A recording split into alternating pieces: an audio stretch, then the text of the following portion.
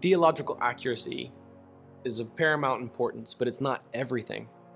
It's possible to be theologically sound, but missing the Spirit's anointing. And I've seen churches that seem to have an outpouring of the Holy Spirit. They have theological error. At the Redemption Church, my hope is that we have both.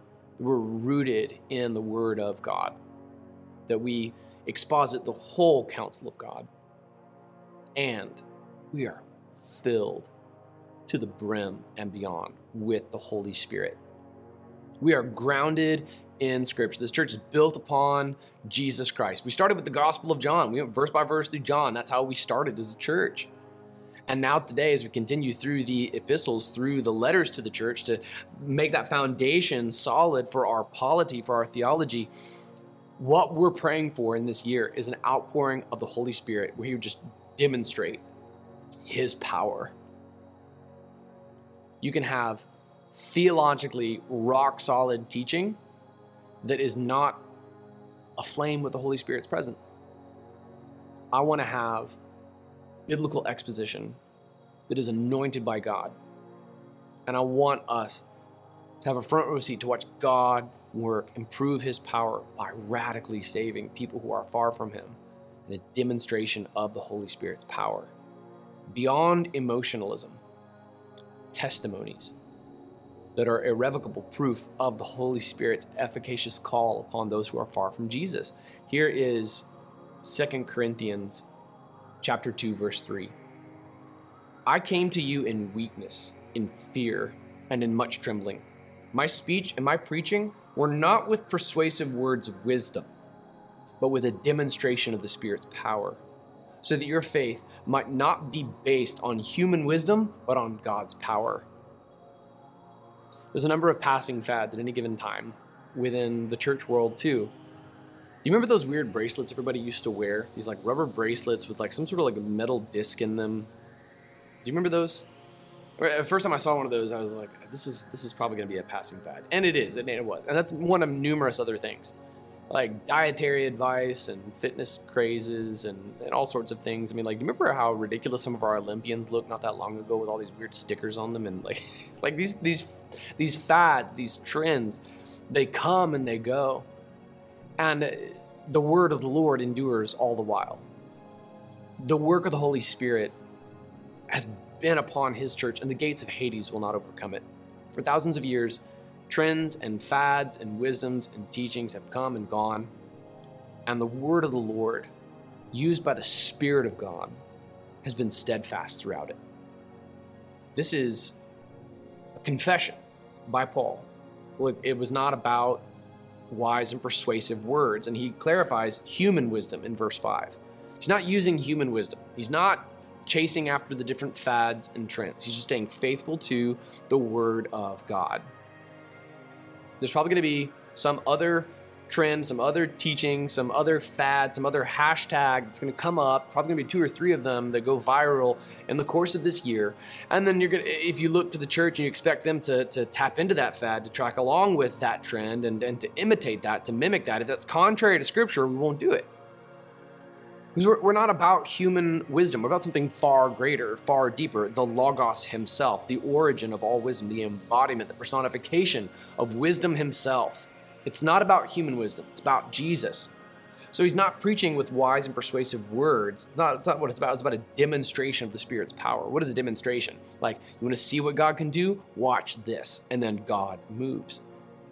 I'm blown away by the testimonies that I hear about people being delivered from addiction, about marriages being restored, about lives being radically turned around, and about stories of reconciliation. I love testimonies about the Spirit's work in people's lives, and I love those little stories that come in about the Holy Spirit prompting someone to do something that turned out to be beyond their capacity to have predicted, but exactly within the will of God. I love those kinds of moments. Those kind of experiences are not the source of our teaching. They are just accoutrement. They're just additions on. They're just ornaments on the tree. This is the tree, the Word of God. We stay through this. We go book by book through this. And I'm amazed as the Spirit demonstrates His power someone clarified to me recently, like, Jesse, what you're doing with the Redemption Church really is a new liturgy. And I was like, you're right, it is. Because we just built it on evangelism training at first. I am amazed at how God will bring someone to attend in person at the Redemption Church to hear a text that was just like tailor-made for them at that time. In a given weekend, I'll hear testimonies from multiple people who say, like, man, that sermon was tailor-made for me. Like, you were preaching to me individually, and it was almost as though nobody else was in the room, which is not totally realistic. We don't exist as solipsists. It's not a one-on-one therapy session conducted simultaneously with multiple people for efficiency. Rather, we receive it as the body of Christ. We're going to see that as we get into 1 Corinthians 12, 13, and 14. But the Lord uses even this liturgical plan just to go book by book through his word. He brings people in at the right time. Hey, this is my brother-in-law from Hawaii. He's just here for a little while, and he was really blessed by what you had to say today. And like, I'm always amazed too. When we get to 1 Corinthians chapter 6, verses 9 through 11, I just know it. God just does this. Like, people who struggle with the sins that are listed in those verses, they're probably going to be at church that day. and this is what's cool about the expository plan. When you invite your friends to the Redemption Church, you don't have to be embarrassed of what comes up that day, because what comes up that day is just what's next in our plan. And the Spirit of God, who is sovereign over logistics and travel plans, will bring in the people who need to hear that message that day. See the book of Acts, where he brings together through the Passover observation, all of these, the Pentecost observation, rather, all of these people from all over the world to hear this message, to encounter this move of the Spirit at this time, fire from heaven that is transformative. God has been doing that ever since. I've watched it, even when I was serving at like small churches and at the mega church, like God would just bring people in who needed to hear a certain message at a certain time. And I don't claim that the liturgical plan, the book by book plan, was divinely inspired. I put it together based on the discernment that I had, based on what I think the Redemption Church needs. But over and over again, when I worked at Lifeway and carved out a book by book plan for Explore the Bible, at my previous churches, like, God has just always done this. I see that as a demonstration of the Spirit's power. When somebody comes in, and the odds are 1 in several hundred, they would be there that day for that passage, because it's going to take like 10 years to go through the entire Bible. And the Spirit works on their hearts, and they're convicted, and they're convinced, and they're converted. Let's pray for such a demonstration of the Spirit's power in the Redemption Church this year. Let's pray right now. God, we ask that you would demonstrate the Spirit's power through the Redemption Church. We've plotted a course through your word, but you're sovereign, Holy Spirit of God. It's not about, hey, come hear this wise and persuasive teaching. It's all about Christ and him crucified. And we share the gospel with every one of our messages. Holy Spirit, would you demonstrate your power through your church?